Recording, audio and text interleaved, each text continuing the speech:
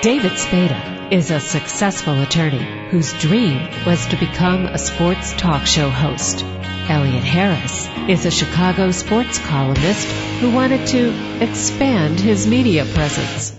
In the next hour, they combine their talents and love of sports and women by interviewing former professional athletes and lovely ladies on sports and torts.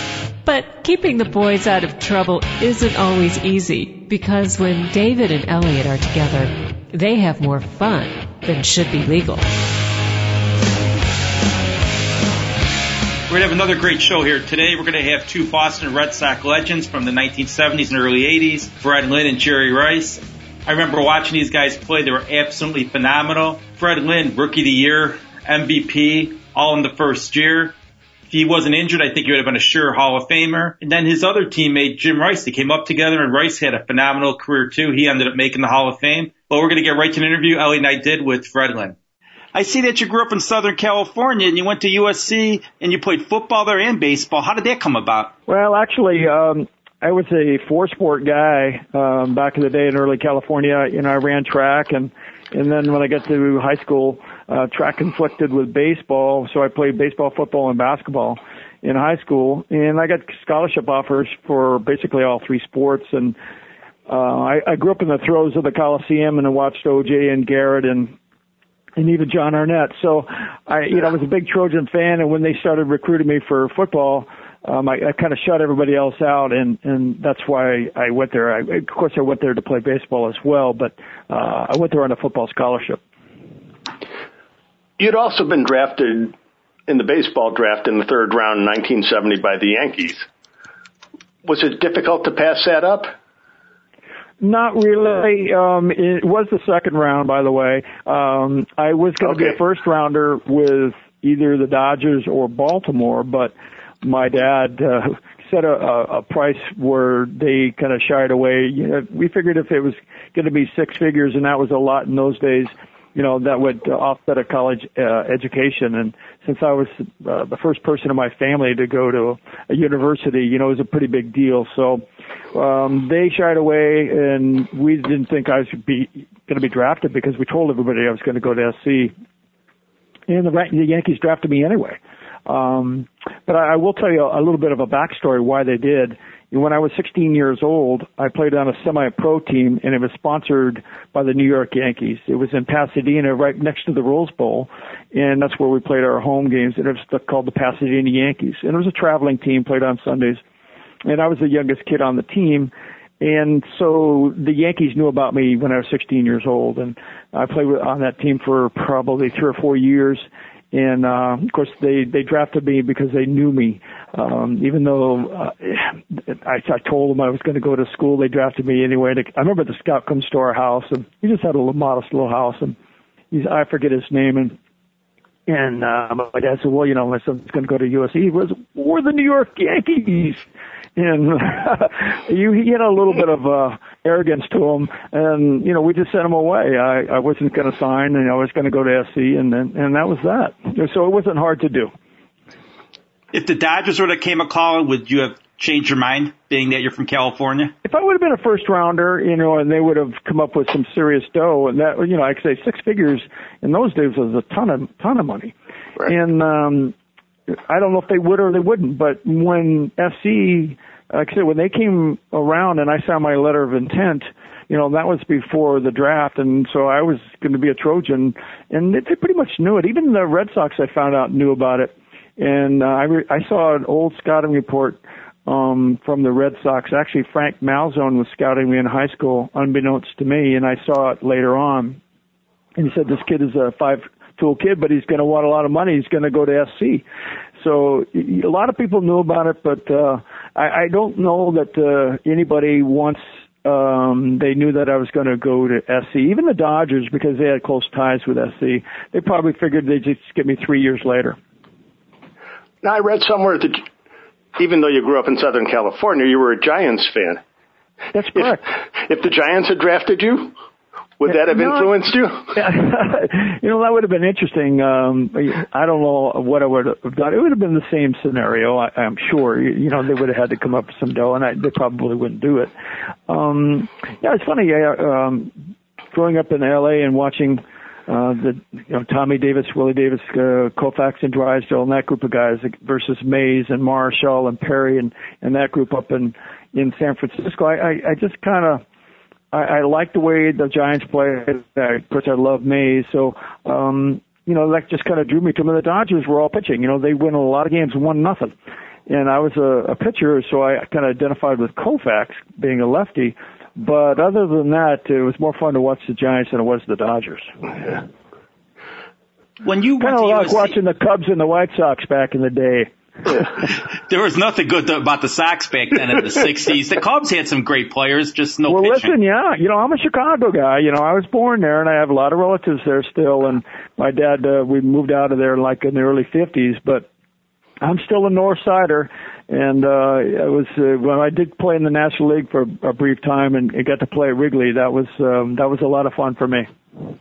Did you realize that USC was going to let you play football and baseball, or did you think they were going to make you pick a sport? No, they being a private institution, they were getting 2 for 1. They were getting one guy playing 2 sports, so they save a scholarship. So they encouraged it. Actually, they unlike some other schools, UCLA was foremost in this. Tommy Prothro was the head football coach at UCLA, and I was being recruited there. And Dick Vermeil was recruiting me. I'm sure you know who Dick is. Yeah. And so we went to a UCLA basketball game, and that's when they had Alcindor, Kareem Abdul-Jabbar, and they always took the recruits there because that's when they were just annihilating everybody. And Dick Vermeil was talking to Prothro, and I'm there with my dad, and he says, Freddie's quite a baseball player. And then Prothro turns and looks at me and says, well, we don't really like football players to play baseball. I just looked at my dad, and Vermeil's face just sunk. Yeah. And that was it. So let's scratch them off. Yeah, it's like, next. Okay, check them off the list. Yeah, it was like, that was that. You also had the opportunity after high school to play against the USC varsity, as I understand it. And you got to step in the batter's box against a guy that Chicago Cub fans are familiar with, Dave Kingman, who I would think... Yeah, you've done your homework, yeah. I think he'd be a pretty formidable force out there. You put him on that mound, and his strides probably gets halfway to home plate before he releases the ball. Well, Dave, he pitched a little bit at USC, and in fact, he pitched for the Giants for a little bit, if you remember. And he was about 6'6", and I remember facing him, and I'd never seen anybody throw that hard before. It was kind of an all-star team of high school guys and guys that were going to different colleges, and I was going to go to SC, and SC was kind of tuning up to go to Omaha for the College World Series, and so Dave's on, and he didn't look at you, and he kind of tucked his head down, and then his arm was coming to the plate, and then he looked up at the last second and said, holy moly.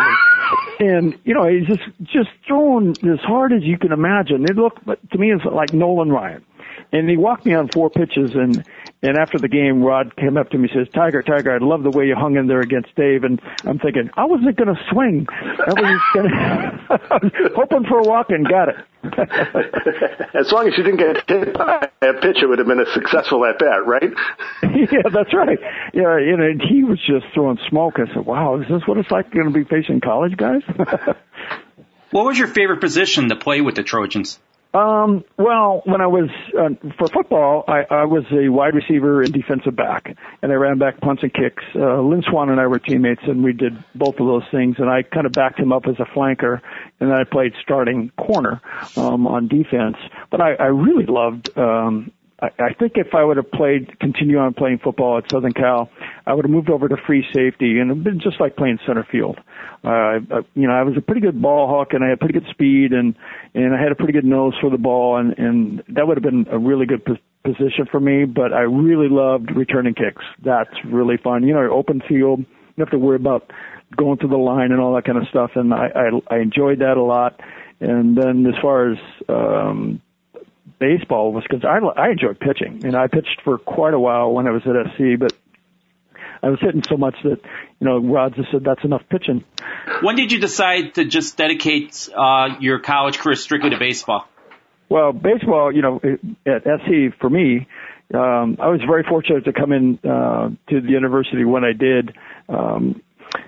Freshmen were just allowed to play varsity, which was the year before, so that was really cool for me as a freshman. I played a couple of JV games, and then I went right to the varsity, and I played really well early for Rod and the team, and we had a really good team.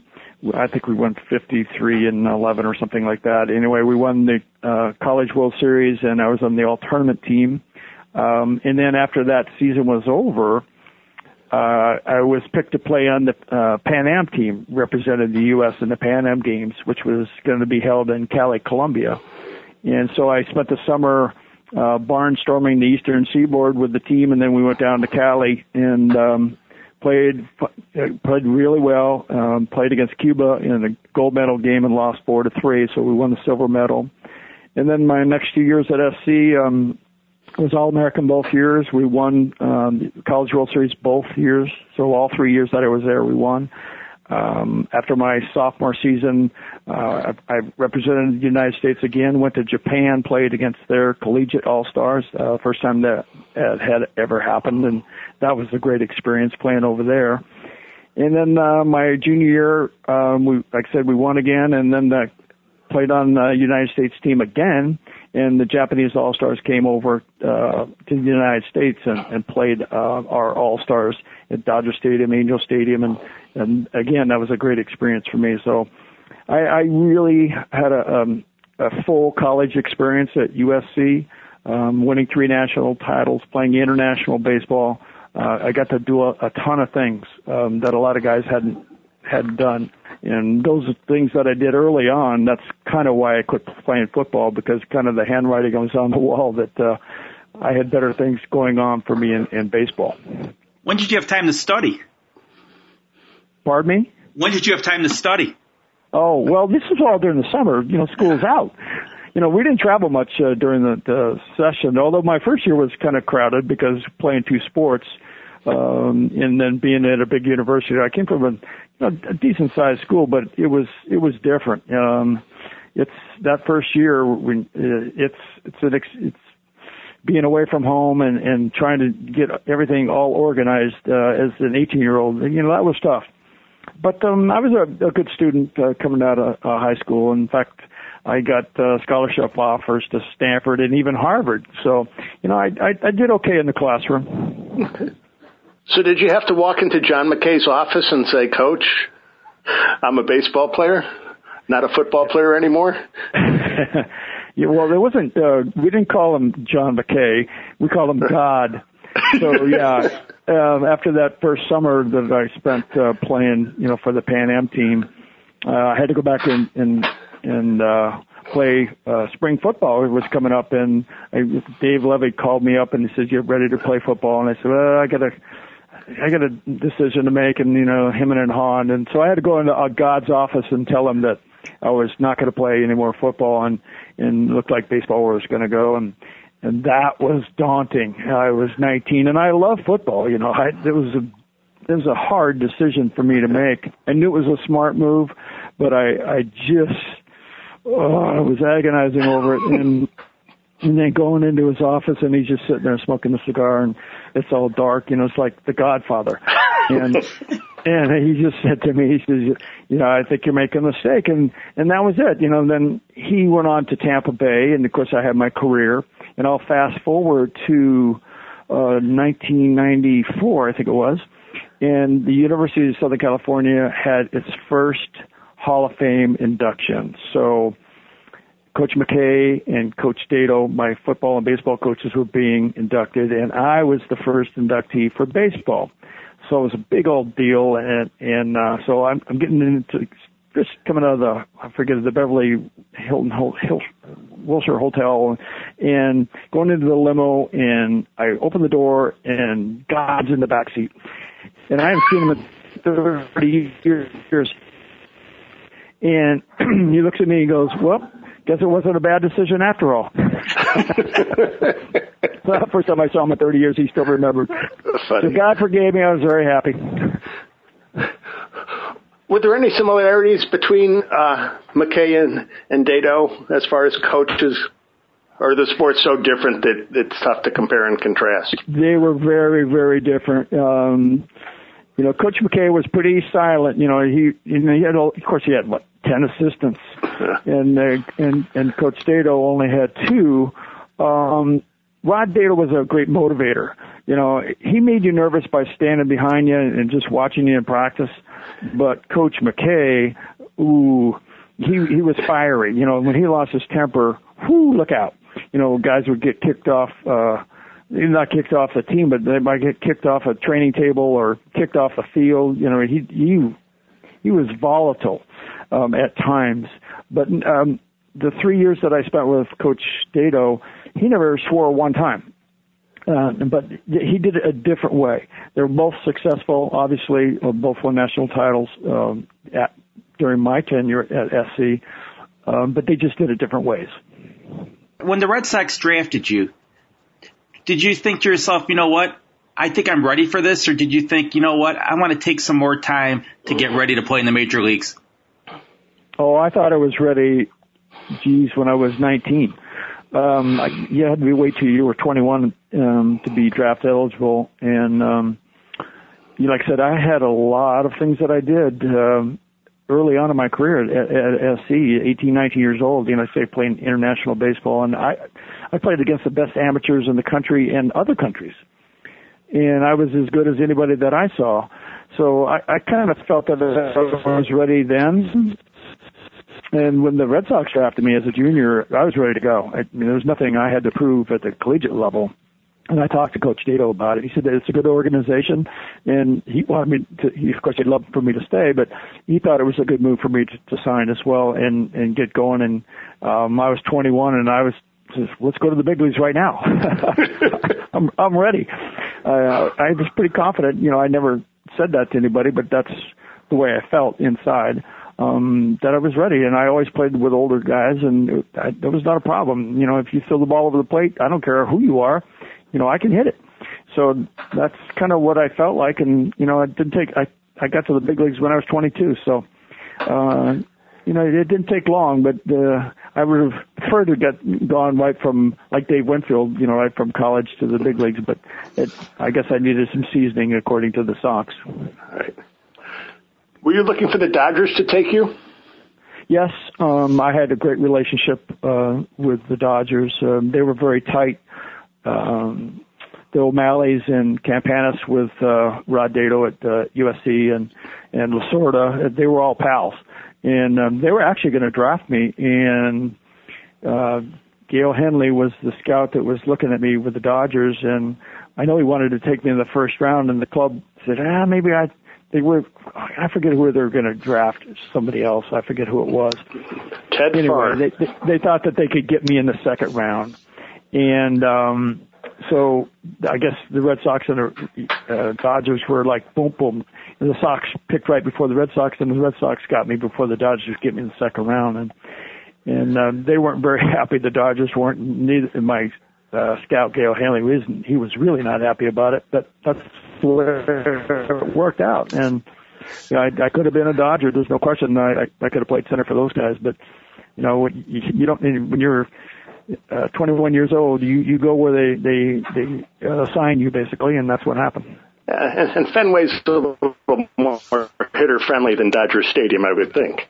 Well, Fenway, I've seen it on TV, but until you walk on that field, you really can't appreciate the shapes and the size, the angles, and all those things about Fenway. It doesn't really come across on TV unless you're really on the field. And coming out of the first base dugout, the wall looked like it was right in front of you in left field. And I played a wall at our field at USC. The right field wall was like that. It was chain link and wood, not tin and cement, but it was about 30 feet tall. So I was used to playing balls off of that. So that was not an issue. But you had to learn. There was a lot of things to learn. There was tons of angles out there and wind currents and things. And Dodger Stadium was pretty benign. It was like most of the stadiums in the National League.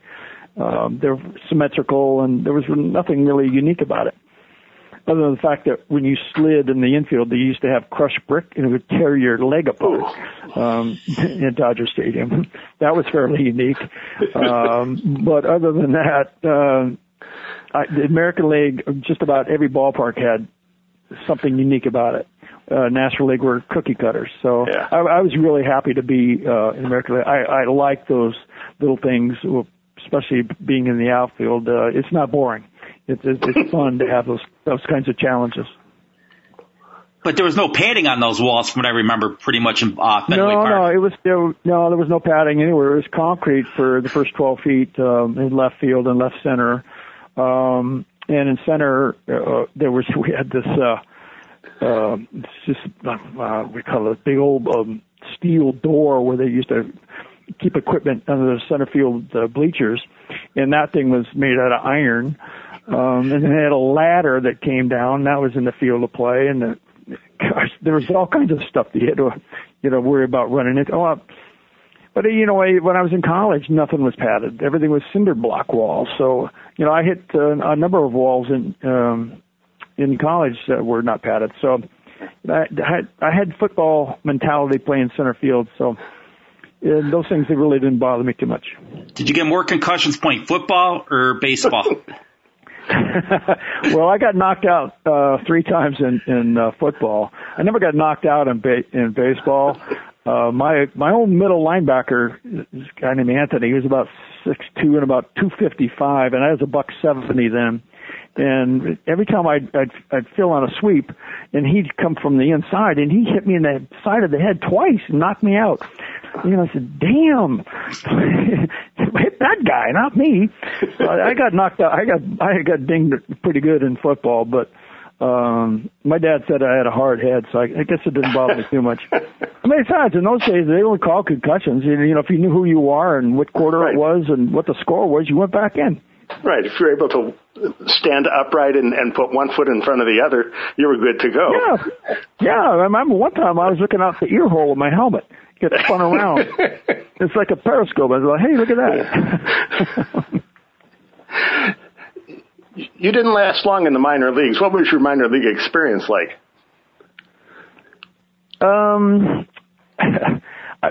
I didn't like it very much. I didn't sign until mid-July of '73, so I went to AA, which was Bristol, Connecticut, home of ESPN now. And really nice little field to play there. The team was terrible. And I was there about, maybe a month and a half. And then Jimmy and I got called up to Pawtucket for the AAA playoffs. And we actually won the AAA World Series that year in '73. And so it didn't last too long, although it's like I said, last place team, bus rides, oy. I didn't have that at SC, so I didn't care for that much. And so they start the next year in AAA, and I thought, well, this team probably flies a lot more. No, wrong. We were frugal, let's put it that way. Yeah. We'd have 15, 16, 17-hour bus rides in AAA. And it's like, oh, this is not what I signed up for. I was not liking it at all. So I don't know what I learned in the minors. I think just how to play every day and how to try to sleep on a bus.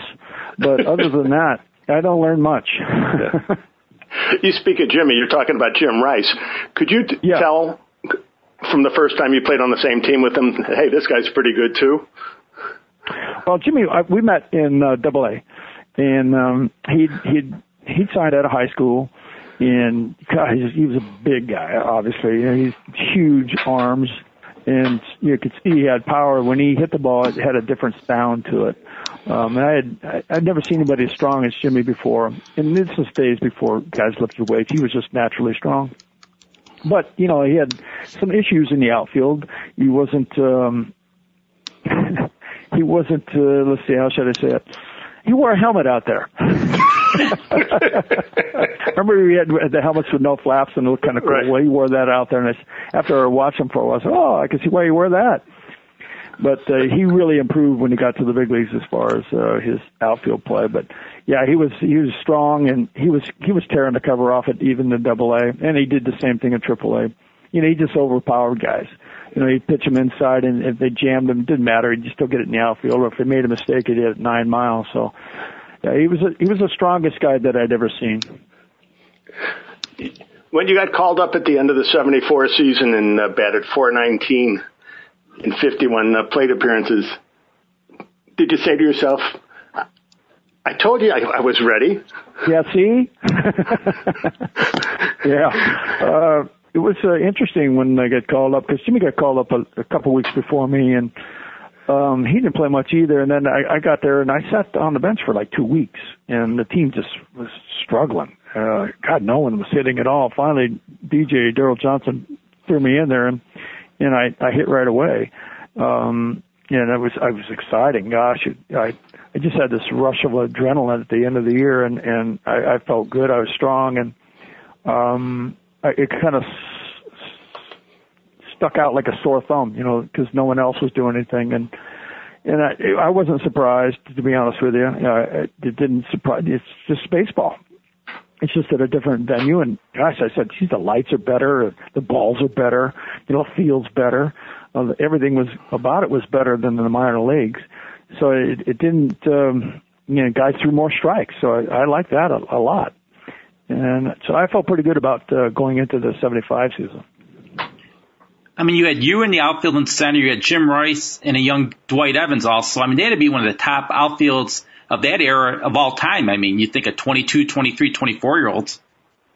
Yeah, I agree. We didn't really know how good we were until years later. And I told Jimmy this, and I told Dwight too. I said, I'd take us, the three of us, against any outfield ever. In any era, you know, the things that we could do. All of us hit over 300 homers in an era where, with big ballparks and tough pitching, and we all could throw. We all could hit for power average. We could throw runners out. We all played well defensively, and we played great as a unit. You played in an era where the parks were a lot bigger, and the pitchers, I mean, basically didn't have the advantages that they have today. Well, you know what? Plus, especially in the 70s, a lot of guys, especially in the American League, because the ballparks were huge. You know, you look at Old Comiskey, it was 440 to center before they moved that fence in. It was like 400 in the alleys. And there were a lot of parks like that. Detroit was 440 to center. Yeah, there was all kinds of things like that. So there was lots of room. So pitchers, they actually wanted you to hit the ball. They didn't want to strike you out like today. So a lot of guys threw sinkers and sliders. And when you throw sinkers, that means a lot of guys can doctor the ball up, because now, like Gaylord, the ball's going down anywhere. Well, so let's just make it go down a little faster. You know, either maybe a wet substance on the ball, or maybe you're going to your carpentry tool set and, you know, sandpaper, nail file, that kind of stuff. The balls are always being cut and doing all kinds of movement. Today, not so much, because everybody's about throwing out 100 miles an hour. That's why everybody's blowing out. So it's a big difference. They want you to hit the ball, fat part of the park, and just throw the ball so it sinks. And it was harder to hit home runs. Well, and the nice thing about the American League was it was predominantly real grass. Kansas City had the artificial turf, but that was about it. Whereas in the National League, especially in all those cookie cutter stadiums, you know, you're playing on concrete. Yeah, that's right. Well, that's hard on your body. There's no question about it. But it's great if you're a hitter. The balls, if you ever were on those fields, golly, I don't know what was underneath them. It felt like concrete. But the ball just shot through the infield. I mean, if you didn't hit it right at the infield, it was through. Whew. And plus, in the summertime, the heat comes off that stuff. And it's like a launching pad. The balls just shoot out of those parks. Wow, I couldn't believe it. Pittsburgh, Cincinnati, you get that hot air coming off that turf, and the ball it just carried. So, you know, that cuts both ways. Yeah, it's detrimental to the guy's health, But if as a hitter, it was a big boom. Who came up with the nickname the Gold Dust Twins for you and Jim Rice? Yeah, that's a good question. I forget which paper started that thing, and they were trying to create some kind of name for us. And some fan did. I don't know who. Nobody's ever claimed it, as far as I know. But yeah, it just kind of stuck. Somewhere during that first year, somebody coined that phrase, and we've been that way ever since. In fact, every time I see Jimmy, he goes, "Hey, Twin, how you doing?" Is it possible to describe that 1975 season when you were the Rookie of the Year and the most valuable player, an accomplishment that's basically unheard of? It was, yeah, the awards and that kind of stuff happened afterwards, and I never really played for those things, even as a kid. So that was gravy, but it was so much fun because we had so many young guys on the team. It was a really nice blend of veteran players, Yastrzemski and Petrocelli and guys like that, and our pitching staff was pretty savvy. But we had a core of young guys, Jimmy, myself, Dwight, Rick Burleson, Timmy Blackwell. There was a number, even Cecil Cooper was just a couple-year guy, and Pudge was only like 25 or 26. So we had a whole bunch of guys that were pretty young. So it wasn't just one guy being a rookie. There was a whole bunch of us. And so we could all hang out and experience the season together. And that's kind of what I did at SC. So it was really just fun. And being in the hunt just about the whole year for the pennant, that's what I played for. You play to win. And, boy, it was just – and the crowds were great. And it was just a fun time. It really was. Again, you made those World Series, but you just couldn't get over that hump. How hard was it on you guys? Well, it was brutal on me. I'm sure it was tough on the town that I'd never lost a championship game before. In my days at USC, even I told you we won the AAA World Series. I'd never lost any kind of game like that. So that was the first for me, and I really had never experienced losing a big game. So, yeah, boy, I didn't even know how to react. I remember just sitting in front of my locker, and the season's over, and it's done. And it's just like, ooh. But then there is a silver lining here. We had such a young team. I figured, well, we'll come back and we'll get them next time. It just didn't happen. In those days there was no wild card team, and I think probably my time in for the Red Sox, we probably averaged like 95 wins, and we only got to the playoff one time. So it was tough sledding. Baltimore was always tough in those days, and the Yankees were tough. It was just the beast of the East is what they call it, and it was brutal. You could win a lot of games and not get to the playoffs, which happened to us. Game 6 of that 75 series when Fisk hit the game-winning home run, you had a pretty good view of it from the on-deck circle? Yeah. Well, we were talking, watching Darcy warm up, and, he said, I'm going to get on and you drive me in. Yeah, well, he kind of forgot the part about me driving him in. But we were watching him, and I noticed, Darcy had thrown 2 shutout innings, and he's a sinker baller, like I was telling you. But Pudge is a low ball hitter, and he threw it down and in, and Pudge just dropped a head on it. And as soon as he hit it, I knew it had the length to get out, but I didn't know if it was going to stay fair. But he hit it so hard, it didn't have a chance to hook foul, really. It just was a bullet. It took like a second and a half. But yeah, I was always cheating towards home plate so I could see what the pitcher's ball was doing anyway. So I had a really good view of it, and yeah, I had a pretty good vertical leap on that one. The following season, when Don Zimmer replaced Darrell Johnson, what was that like for you guys? Well, Zimmer was our third base coach, and just basically one of the guys. And what happens when a coach takes over as manager, then he becomes a different person. You can't just hang with the guys like he did as a coach. He used to play cards with us, and we used to try to take his money all the time as our third base coach. But now he's a manager, and you you don't talk to him the same way. He's a different guy. He's got different pressures, and now he started to listen to talk shows, and things are getting to him that he never used to happen to him when he was our third base coach. So I like him a lot, but that was a tough time to be a manager in Beantown. When the team had never won and the expectations were high, and he took everything personally. And I love the guy, but he just. I wish he would have just turned off the radio and not listened to that stuff and just hung with the guys, and I think he'd been okay.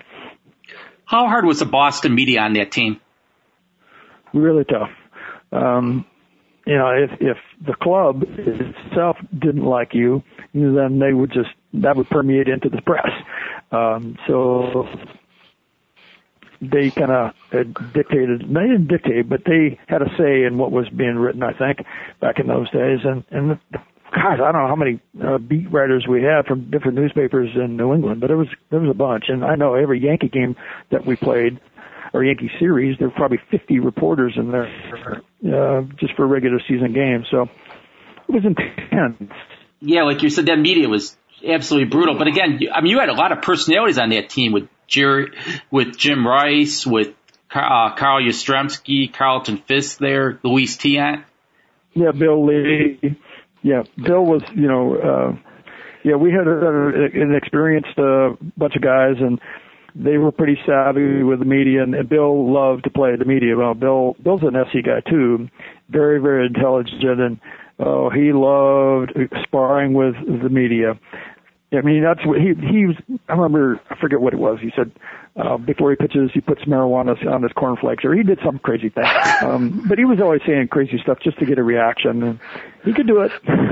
Yeah, well, he got the nickname Spaceman, and I think it was probably.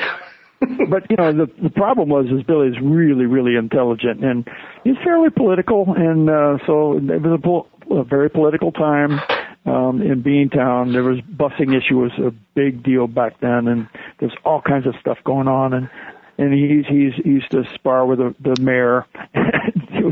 Well, like you say, we have a lot of different personalities, so it was always fun to come to the clubhouse. You had to be relieved though when you went to the Angels, thinking, okay, I'm going back home here. I'm going to play for a guy who was a Cowboy star, him and his wife, with Gene Autry. Well, actually, the Cowboy was he was a great owner. I played in an era where players and owners oftentimes didn't get along very often. It was pretty contentious. Where there was either a strike or a lockout, or there's all kinds of things going on. We were fighting for every little thing that we could get to, because they had us. They had us back in those days, and we were fighting as a union. So to come out and play for Mr. Autry was a real treat. He was really a gentleman and a nice guy, and he'd come in and tell stories, and he was just a great owner. He really was. We really wanted to win for that guy. He was very special, very special. We're going to take a short break. When we come back, the other half of that dynamic duel with Boston in the 70s and early 80s, Jim Rice.